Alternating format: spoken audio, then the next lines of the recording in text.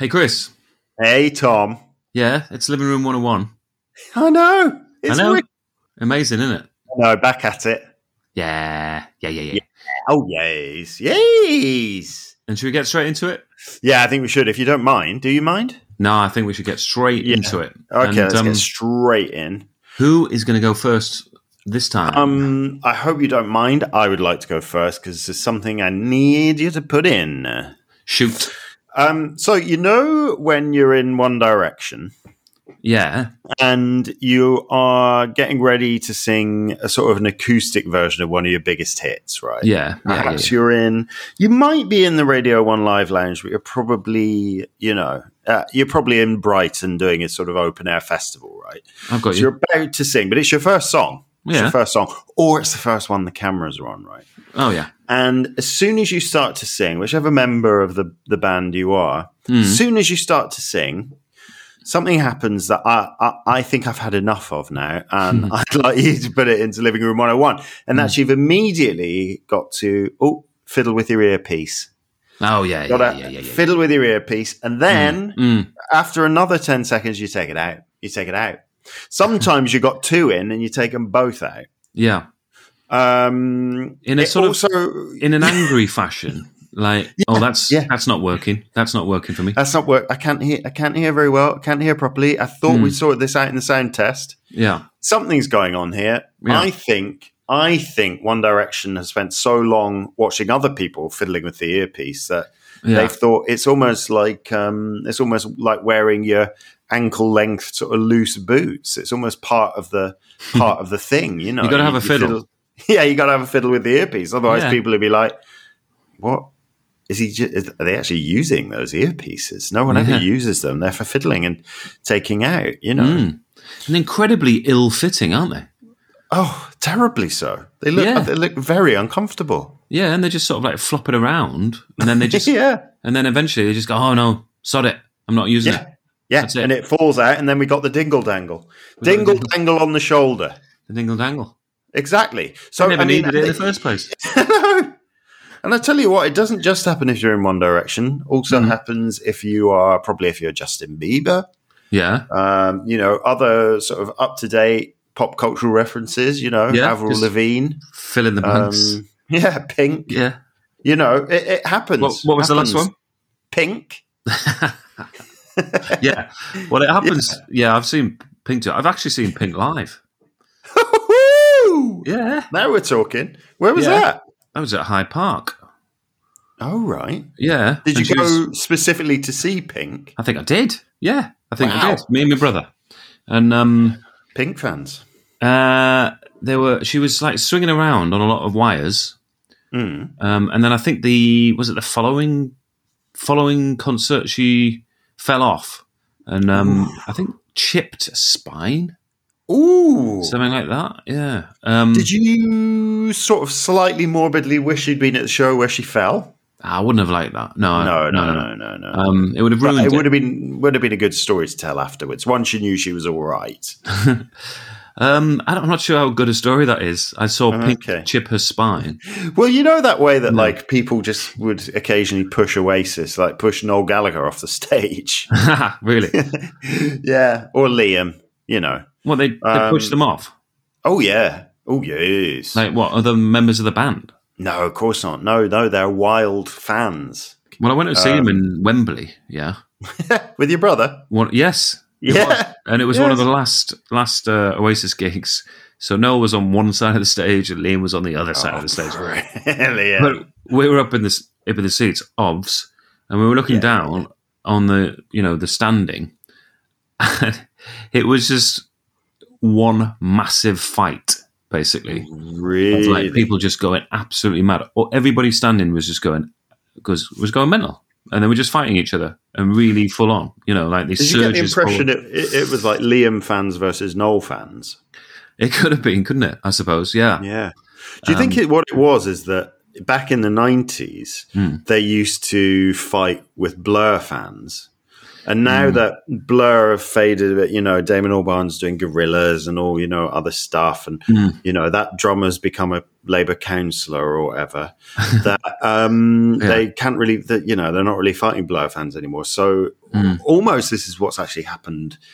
Noel and Liam might have just like internalized something, and they thought, well, if we can't fight Blur anymore, we're going to have to fight each other. Yeah. Create the drama, That drummer is now beating the drum of a different timbre. Oh, that's nice, isn't it? Oh, his the background music of his life is no longer Alex James's bass. It's the sound of socialism. Whereas Alex, of course, ironically, is seems pretty Tory to me. He's gone to Somerset and is making cheese on a farm, isn't he? Oh, it's the cheesy one, yeah. Yeah.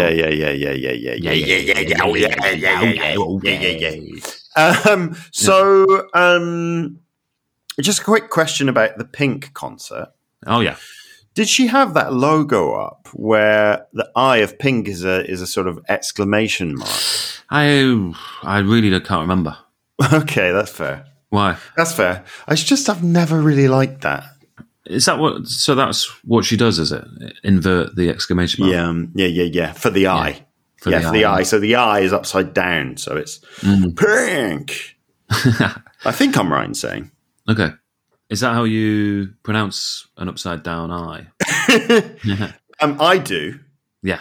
I was just saying Pink for your benefit earlier, but actually, if I was with someone who, I mean, you have gone to see her in concert, so I suppose I should have trusted that you're an aficionado. But proper Pink fans, we say Pink. Oh yeah, like that because you kind of have to emphasize the I. Yeah, and then you also have to put on a slight American accent because in a kind of English, Pink doesn't really work. Yeah, I'm not an aficionado, but I did see her in a bar in Los Angeles. Ooh, this sounds like a Hollywood story. Well, it kind of is, but yeah, we're on. I think it was on Hollywood Boulevard, and there was a bar, and like one of the band was playing an acoustic set and singing songs that she'd written, and me and a friend of mine went along to watch that, and then Pink turned up in a white Stetson. Oh, of course she did, and was sort of sitting quite near us, actually. Oh yeah. It was one of those situations where I could have started chatting to her, but I didn't. Do you think she was maybe just there to watch the music, though?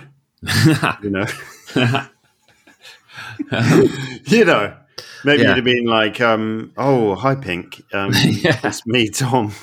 I saw you in Hyde Park swinging around on them wires." And then it was before Hyde Park. It was pre-Hyde Park.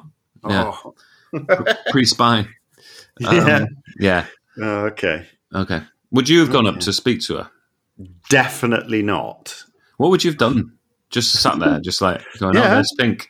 Yeah, that's what I do when I see a celebrity. Yeah, I look at them. I pretend. Obviously, I'm not looking at them. Okay. Hover. I might find a reason to walk right past and then walk right back. I might pretend to be on my phone. Maybe like, I've got a phone call. I better go over there to have a phone call. And then I'll need to come back.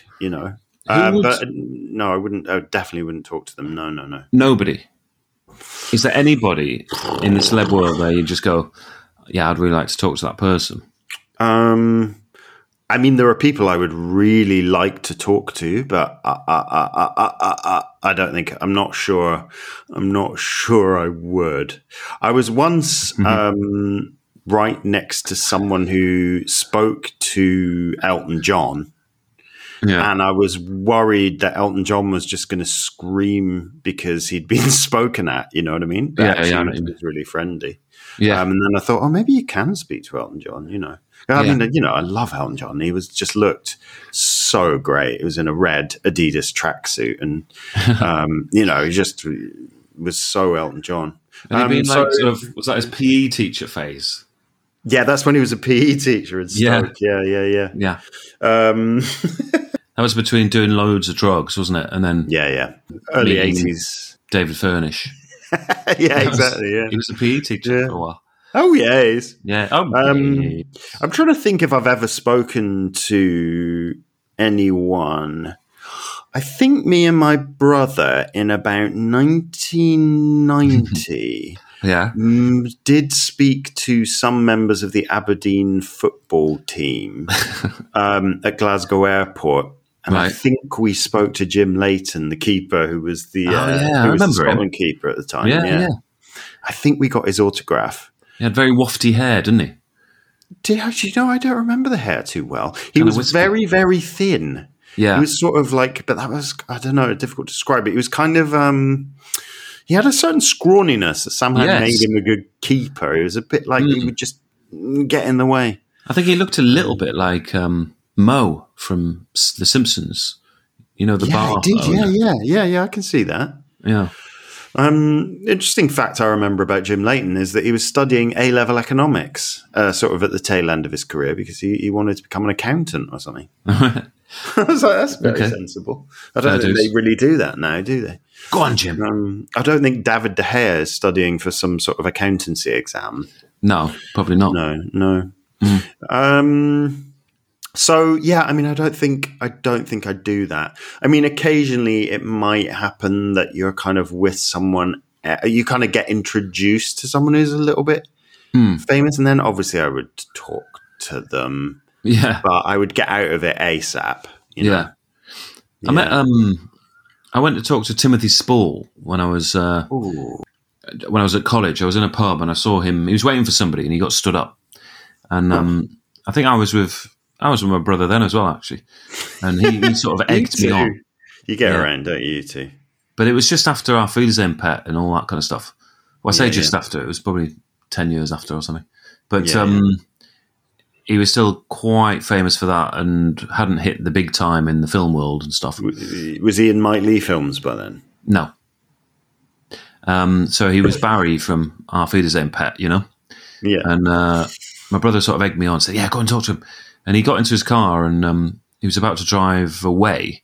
And so I sort of I kind of waved him down, sort of flagged him down. And oh my goodness. Yeah. He wound down the window and he's yeah. I said, I just said, you're mine and my friends from school hero. You know, you really are brilliant like that. And he sort of said, oh, thanks very much. And he shook my hand and drove off. And then forward wind to maybe 6 months ago. Whoa. I saw him down Clerkenwell, down the Clerkenwells. Yeah. Do you know, like, down the Clerkenwells where there's, like, that medieval gate? Yeah, I do, yeah. It often appears in films and stuff. He was down there, and it was just getting dark. Yeah. And Timothy Spall was looking through windows.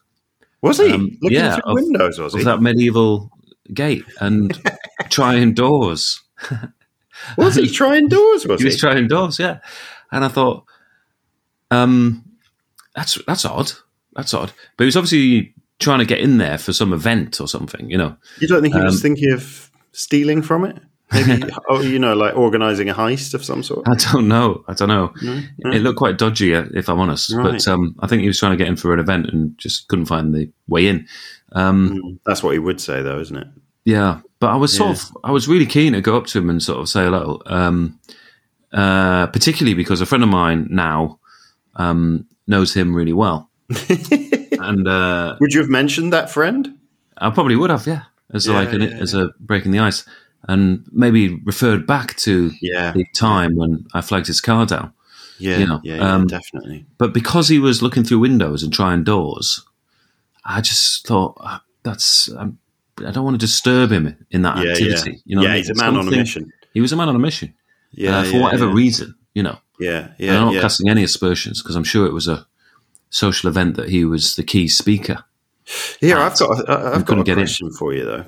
Go on then. Is it possible that is going to turn out to have been preparation for a role where he plays a sort of a character who looks through lots of windows and tries doors? Maybe some sort of cat burglar. Well, he was in a suit. like as if he was, going to a function. So I don't think he was on the burgle. I once saw Timothy Spall, right? Yeah. I the laundrette. Well, no, but I tell you what, I'm not even joking. I saw him about 2 weeks ago in Tesco. Oh, yeah. I really did. Gets around, doesn't he? Yeah. Yeah. But I tell you what else, that's not my best story. I once saw him in the National Gallery, right? Mm-hmm.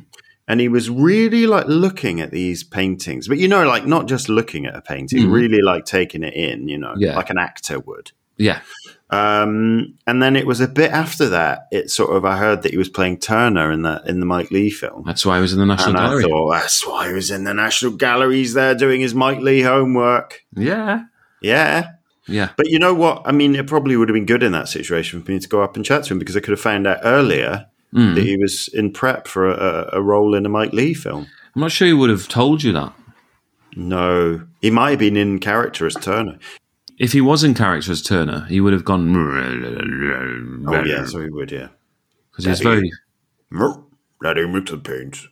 It was very grumbly, wasn't he, in that film? I thought. Very grunty. Yeah. I wondered if he hadn't followed around Razor Eddie a bit, actually.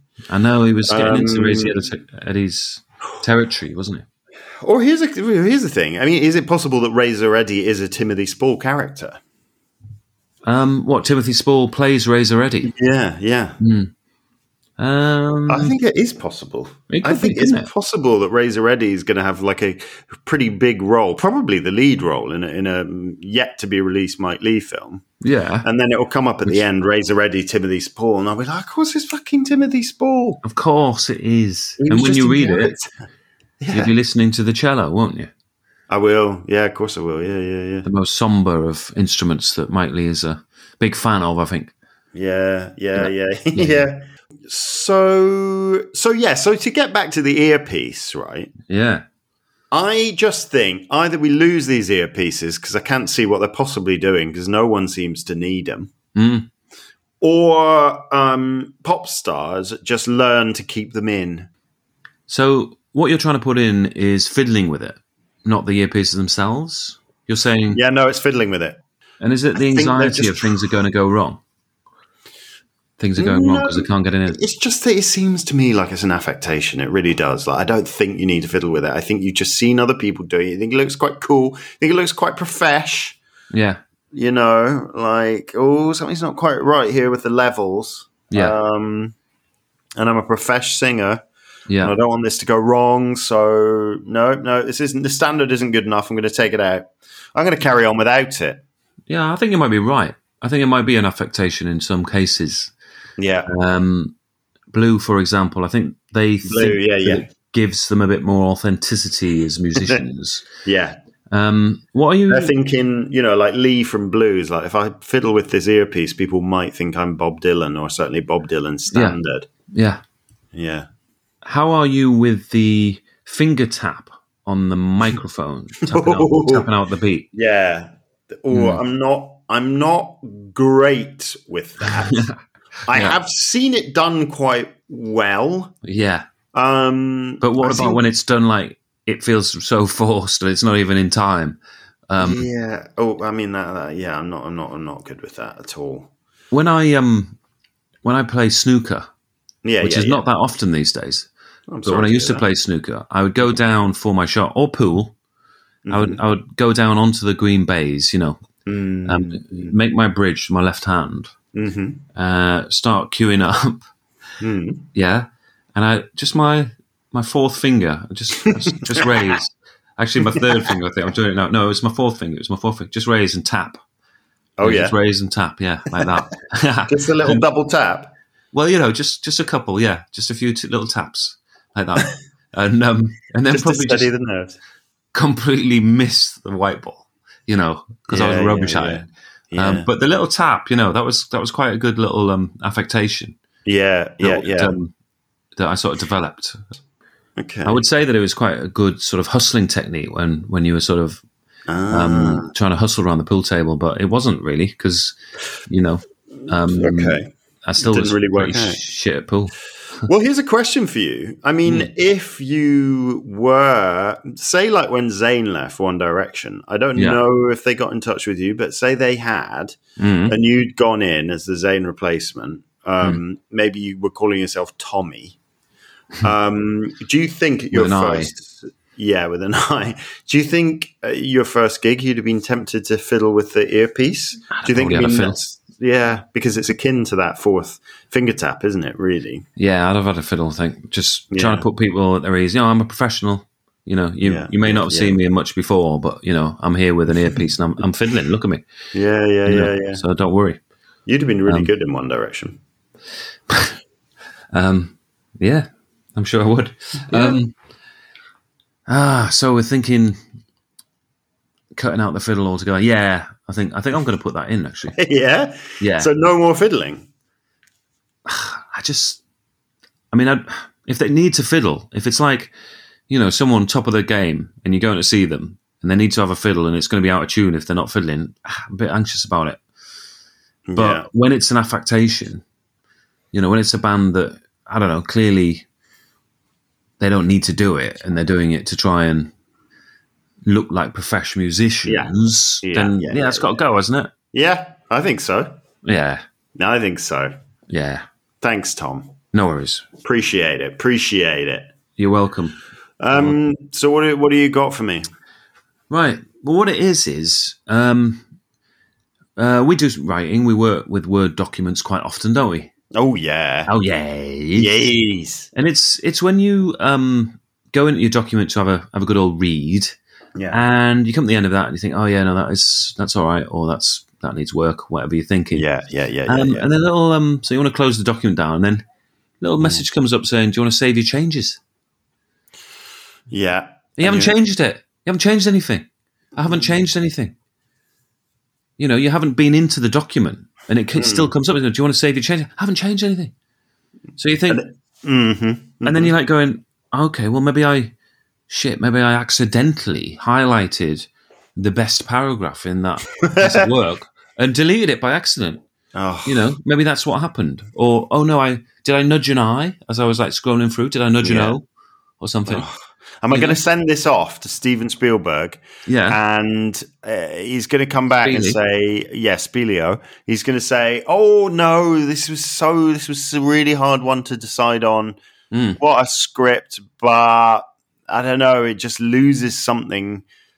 Just a sort of second act just doesn't quite come to a head, doesn't quite work. And you're like, oh, fuck it. I thought I was really good with the car chase and the crash, the car going off the bridge. And then you read back over the script and you realize you just deleted that scene. Yeah, that scene is no longer there. It's just gone. Yeah. And you said it was like, well, and words like, well, I warned you. I said, you want to save the changes? And you said yes. That. I know. But do you know what I'm talking about? I do know what you're talking about, and I know the anxiety. But do you save the changes? Do you know what I suspect I do? That's crazy talk, because... No, listen. Listen. Go on. I think what I do is I make a new draft. I save it as something else. What, when you get the message? Yeah, because then can you not then do, save as draft 2, and then if there are some changes, you've still got them in draft 1. But then what happens is, a bit further down the line, you need to send it to someone, and you've got so many effing, excuse my language, drafts of it, that you don't know which one is the right one. You don't really know which one to send. But I mean, that is the problem with doing a new draft. But surely not saving the changes. Like if you went into the document and you hadn't changed it, or your intention was not to change it, yeah? It's difficult though, isn't it? Because you kind of go, this is the other thing about that message, because you think, did I have this document open, like unbeknownst to me, like earlier from the time that I was working in it, doing changes, and like if I don't save the changes, has all that work, is that all that work going to get lost? Yeah, all that like day's work I did the other day. Yeah, just going to Somehow go. I've forgotten that I just kept my computer on and didn't close that document, even though I just opened it a few seconds ago. Somehow, maybe I didn't. And then that's all my work down the drain. All the work gone down the drain. I know someone, right, who she was writing a play and she was really, really far along, like nearly finished this play, like a commission to play for a theatre. And her house was burgled and they stole her laptop and she lost the play. Oh, my God. Did you rewrite the play? She did. She rewrote it. She thought it was better. I think she thought it was better. Well, that's good. But, you know, like, woof, that is a bad story of, like, losing something into it. But I suppose she'd done all, like, the shaping of it and stuff, and she must have known the story. But still, that's a lot of typing down the drain, innit? Yeah, and then she'd have had some choice lines that she just would lost forever, probably. Yeah. I mean, she'd have had other choice lines in their place, but those other ones, they've frittered away. You know, like, if that wasn't about 10 years ago, if it was more like now, you know where it would all be, don't you? In the cloud. Yeah. Be in the cloud, wouldn't it? Be in the cloud, yeah. Not if your storage is full, though. And you haven't paid your 79p. No, and it's not syncing. Yeah. Nightmares. Seven Pillars of Wisdom, very famously, happened, wasn't it? Really? 7 Pillars of Wisdom, he left on a train. Whoa, your boy Lawrence of Arabia? Yep, T.E. Lawrence. He left it on a train? Yeah, and he had to rewrite the whole thing. Good grief. Yeah. No one ever handed in? Well, this... I don't think so. I don't, you know... but he was very sort of odd character, wasn't he? Old T.E. Lawrence. Yeah. He was into the old self-flagellation. Oh, was he? Yeah. So I was wondering, did he do it on purpose? Oh, I see what you mean. For some sort of sexual thrill. I don't know if it was sexual, but just like some sort of self-punishment. Yeah. Right. Who knows? Right. Yeah. Did he ever do like proper self-flagellation, like, you know, a sort of, you know, people during the plague in the Middle Ages, like properly whipping their back? Yeah, that's what he did. That's what he's. Oh, he literally did do that. Yeah. I'm afraid so. Apparently.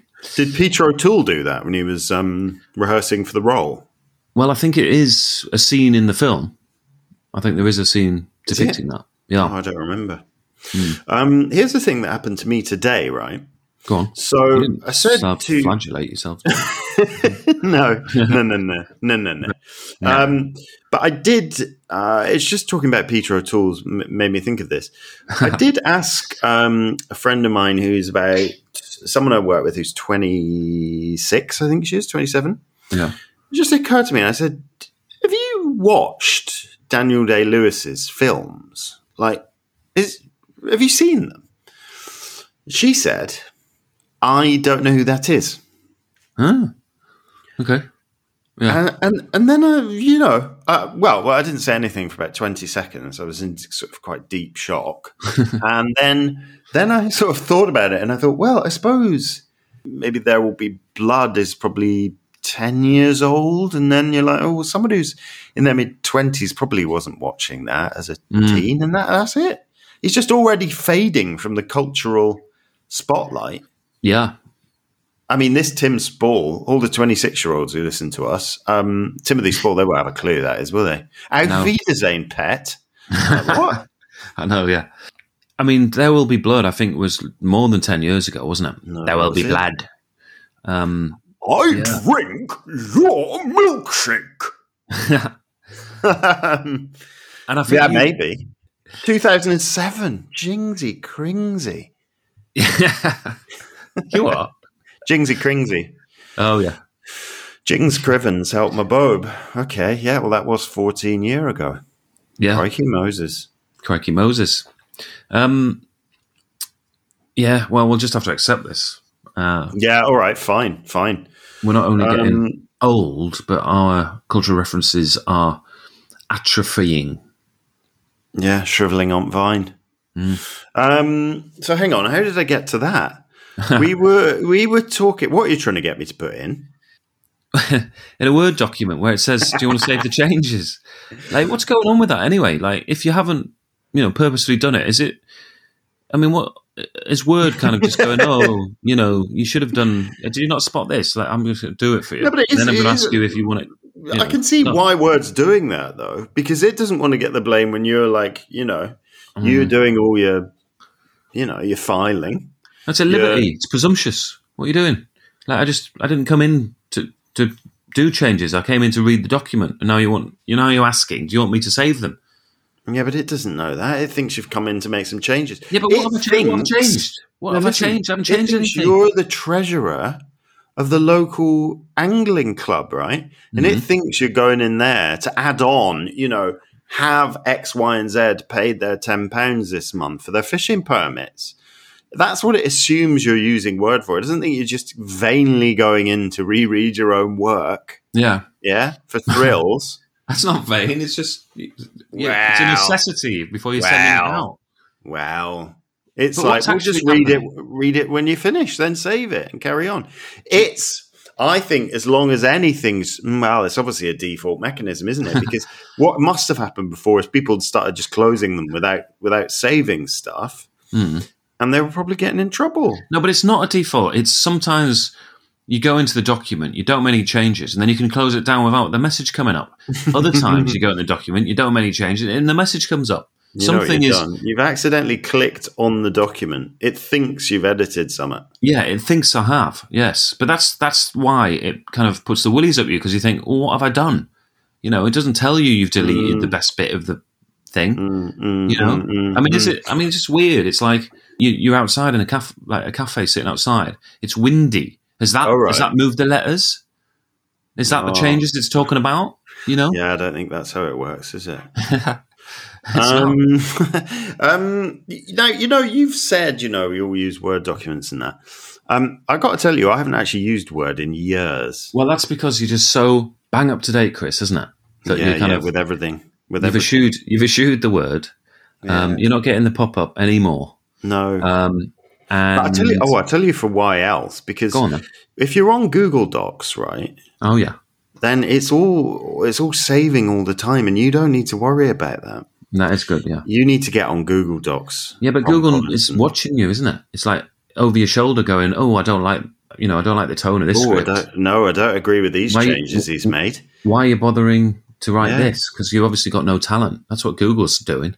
Yeah. If I was using Google Docs, I'd be anxious that there's some guy in sort of, I don't know, mid-state America just looking over my shoulder like going, God, this guy, why is he bothering this guy? He's opened another Google Doc. Oh my God. Why does he bother? Why is he bothering us? He's feeding back to others in the office. I wouldn't have thought. I would imagine is what I'm trying to say. He's feeding back to others. Lunch?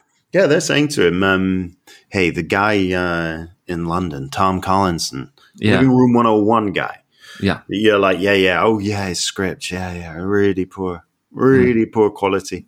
Yeah. It's, he's doing a kind of comedy take on the life of Edward Heath, 17th Prime Minister, and it's not funny. Right, it's just not funny, yeah. Is he calling him Turd Heath? He is. Yeah, he's calling him Turd. Yeah, he is. Oh, God. Yeah. He's trying to get Sacha Baron Cohen to play him. Oh, no. And I can see, we're reading his emails. He's sending all these emails to Sacha Baron Cohen's agent. The agent's not having any of it. No. The agent's like, oh, God, no, this script is poor. To the point that the agents actually started saying that to Tom, Oh, my God. Tom just oh, my God. Oh, my gosh. Tom keeps on doing these changes, yeah. Yeah, you're probably right. That's probably is what happens at Google. I understand that. Who wants to play Turd Heath? Why would you do a biopic about Turd Heath? Who was this guy anyway? Who was this guy? Who I would pick? Tim Spall. Tim Spall to play Turd Heath? You got it. You got it. You got green lit, buddy. Hey. Google Docs says green lit on this document. Hey, buddy, guess what? You just got green lit. Hey. Bing. Hey, you know what? They thought I was a psycho down in San Quentin. You know what? They were right. Where's the laugh? Hey, they thought I was a psycho down in San Quentin, and you know what? They were right. Yeah, exactly. Hey, guess what? You thought you was writing a script on Google Docs? You thought you was going to get green lit? Guess what? You was right. Hey, he thought he was going to get greenlit on this latest biopic about Turd Heath. Hey, you know what? He was right. Oh, God. I nearly done a burp laugh then. Oh, gosh. A bath. Yeah, a bath. A BAFTA. Yeah. Woohoo. Just I guess you won a BAFTA for writing a film about Ted Heath. You probably could. Get Meryl Streep to play him. Oh, of course, we haven't thought about Meryl for Ted. Exactly. Yeah. So, yeah, I think probably Microsoft are also watching you, and that's probably what you're giving permission for when you say the changes. But we know that watching. We're familiar with the watching of Microsoft, really. We've been watched by Microsoft for so long that it's like an old friend. Yeah. It's like an old friend. And they're not, they'll give you do you remember like back in the day with a word? There was a little wordy character, wasn't there? Like say, when you're on the PC and all that. And he's like, say, hey, I think you're writing a letter. Yeah, and all that. Yeah. That was just, it was fun. I have to say that I suspect what needs to happen here is that you need to move on with your tech. Yeah, no. Or, here's an idea, move back. Just write everything longhand. Well, I do have a very vivid image in my head of like what it would be like to write these scripts longhand and what it would be like to kind of get people to read them longhand. Because I do have that memory of writing a shitload of longhand stuff for my degree. Yeah. And there's something about like when you write like a really long essay and stuff, longhand, and the paper kind of curls up because there's so much ink on it, and and that endeavour is there. It's a thing. It exists. You know what I mean? There's a thing, and I'd like to do that. I'd like to sort of write something longhand. The other thing that I sort of vividly have in my head about sort of writing stuff longhand now is whenever I get that rejection email, I know the one. that you just spill at the end, don't you? And you like go, good luck. Just my opinion. Good luck with placing it somewhere else. If it starts, thank you so much for sending this through. You're okay, I don't need to read the rest. I know, exactly. Or, sorry for being so long in taking, to get back to you and all that kind of stuff. And you think, all right, okay. And then you shut it down. So what happens in my head when I get that email is that the script that I've written or sent as an attachment, I picture it, on paper, just pouring lighter fuel all over it, and just setting it alight. You know what I mean? Yeah. And what are you saying? You bastard. You've wasted my time and this producer's time. Yeah, I don't think there's any words. I think it's just the visual. I think it's just just the visual comes. And then the other visual is like I've got is a very like granite, like a granite statue, so a very kind of hard stone statue. Yeah. Of and that's the producer, or that's the exec producer, or commissioning editor, whoever. Yeah, for real. Is lucky enough to read one of my scripts.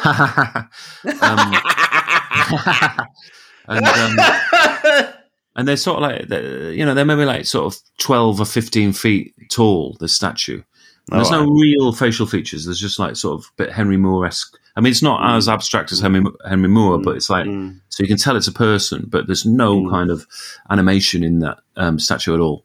And what I'm doing is sort of standing below them, with a sheath of paper. Like a huge sheath of paper, which can be quite heavy. So I might have brought in a little cart, you know what I mean? And then I'm just sort of standing probably like what the manuscript is in a little cart. Yeah, I mean but that's representative of a lot of different scripts. You know what I mean? Oh, I see. Yeah. And then what I'm doing is I'm just taking them off the pile, and none of them are bound. You know what I mean? None of them are bound. So I'm just taking them off the pile and I'm hurling them in the face of the statue, of the granite statue. And then I'm just watching the sheets sort of float to the floor. I assume. They're floating to the floor, and I'm just doing that. That's the other visual.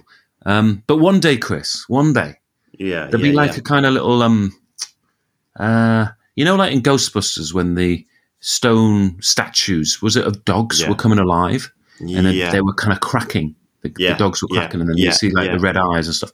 So one day, like the arm of the statue will just crack. Yeah, it'll just crack at the elbow, and then the arm will just like shoot up and catch, one of the sheets of paper like fall into the floor. Yeah, just one of them. Just one. And the statue will be kind of reading it, and I'll be there, stood there watching, like going, huh, really? What?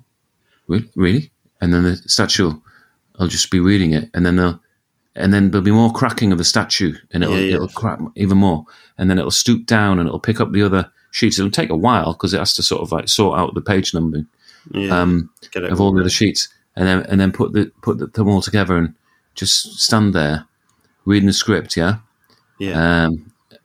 and then it'll just throw it away again. I was wondering if it wouldn't just like get to the end of the script and then just bring its big stone fist down on you and just crush you. Just like flat, like fully flat. Like one or the other. One or the other. 1 millimeter high. No, what'll happen is there'll be more cracking in the statue, more cracking. Yeah. It'll step down from the plinth, It'll tuck that script under its arm, and that arm that is now very animated and losing its granite casing, with like more bits of rubble kind of falling off it. It'll just extend it. I'll extend my hand, and we'll shake hands. And then it will begin to just slowly increase the pressure, and your face will just start turning a little bit red. Just increase the pressure again. You just start panicking a little bit, and the hand will just keep squeezing, and then it's just like you can just your teeth are clenching, and you just crush your hand until it's gone. Yeah, then I've also got another hand. Lift you up, just dangling in the air. Yeah, and just arm back, throw you in the sea. Yeah.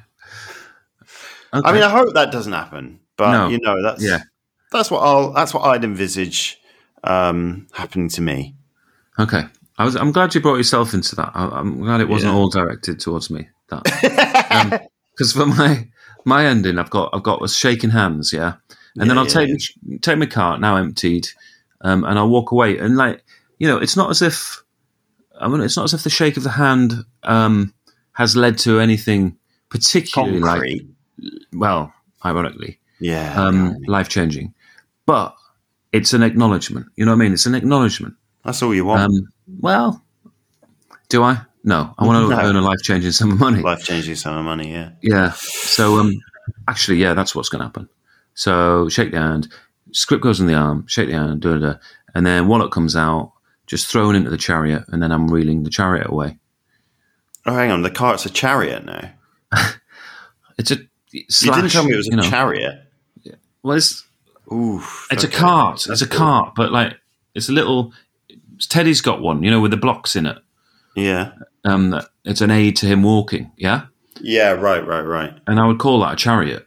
Sometimes Okay. I might call it a cart, but I see those two things as interchangeable. Okay. Okay. Well, no, I'm not putting this in. You what? No chance. You can't be coming here asking me to put something off a Word doc in. Come on, Grandad. You can't be using Word anymore, okay? You got to get everything in the cloud. Everyone knows that's where the good scripts live. The things are in the cloud anyway. They're on Word, but they're in the cloud. Oh, I don't think so. Yeah. Well, everything off my desktop is in the cloud. Well, why do they need to ask you to save it then if it's in cloud? You want to get on Google Docs. You want to get in Google Docs. Yeah, but what about the bloke in America? I'm not having him taking the piss the whole time. You just need to be on something a bit more up to date. Well, listen, you introduced me to Write a Duet, and it's a revelation. It's brilliant. Okay, and so I'm on that now. That's what I'm on. Okay. Yeah. I think it might be worth at this point just saying if Write a Duet want to sponsor this podcast, we'd be fully amenable to that. You wouldn't necessarily have to pay us in money. We'd just take full pro membership for free for about 5 to 10 years. But if they wanted to pay us some money, then we'd be absolutely fine with that as well. Sorry, that's absolutely correct. I would not like to dissuade anyone from paying us money. to do this podcast. Yeah, exactly. I think it's worth perhaps just saying as well, we will take money from any company at all. Yeah. I mean, that maybe sounded too much. Ethically questionable companies. Ethically questionable companies. But that said, ask no questions. We'll tell you no lies. Yeah? Okay. That's the company probably saying that to us. It is. We're not the company. Okay, so it's good that I've not put this in then, because it's just dissuading you from using Word anymore. You just don't need to. Oh, good old Word. No, that's gone. That's wordy. Oh God. No. Okay. Okay, so how do you feel? Because there's been quite a run actually of things going in. Just wondering how you feel about that rejection. I think it's really cruel. Do you? You smart. Yeah, well, you've heard my predicament, and then you've just gone, nah. I'm not going to help you with it. Yeah, just not convinced. Yeah, yeah. A bit awkward, isn't it? Bit orcs, yeah. Yeah, a little bit orcs. Yeah. Well, I think we should probably wind it up there, Chris. All right then, Tom. Yeah. Let's wind it up there. Do you mind if I call you Tommy? Because I kind of think of you in your new One Direction sort of phase now. Is it just for this episode? Yeah, it probably is, yeah, because I think this is going to last in my head for about a week. Whenever I picture you, I'm going to see you in like full denim, denim jacket, plain white tee, blue jeans with a little rip at the knee. Well, can I and just then some sort of white sneakers? Yeah. Adult version of the cords that I designed when I was a kid. With the ripped material on them, yeah? The ripped pillowcase. Yeah. Yeah? Oh, yeah, that'd be good. Yeah. Yeah. Well, that's what I have to envision you in.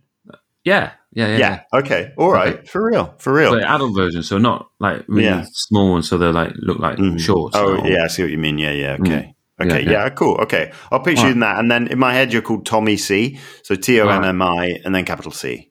What about, can I think of you as Chrissy A or just Chrissy? Chrissy? Just Chrissy, I think. Yeah. Really? You are with that? Yeah. Wow. Okay. Yeah, okay. Well, that's if I was in One Direction as well. Maybe you're in blue. Blue. Yeah, that's quite me. Yeah? Okay, for real. Okay. Yeah. Okay. And is it Chrissy with an I? No, because I think that's maybe that makes me. Well, I suppose it could be. I'm a bit worried people might think I'm Chrissy Hind. Yeah, that is a worry. Yeah.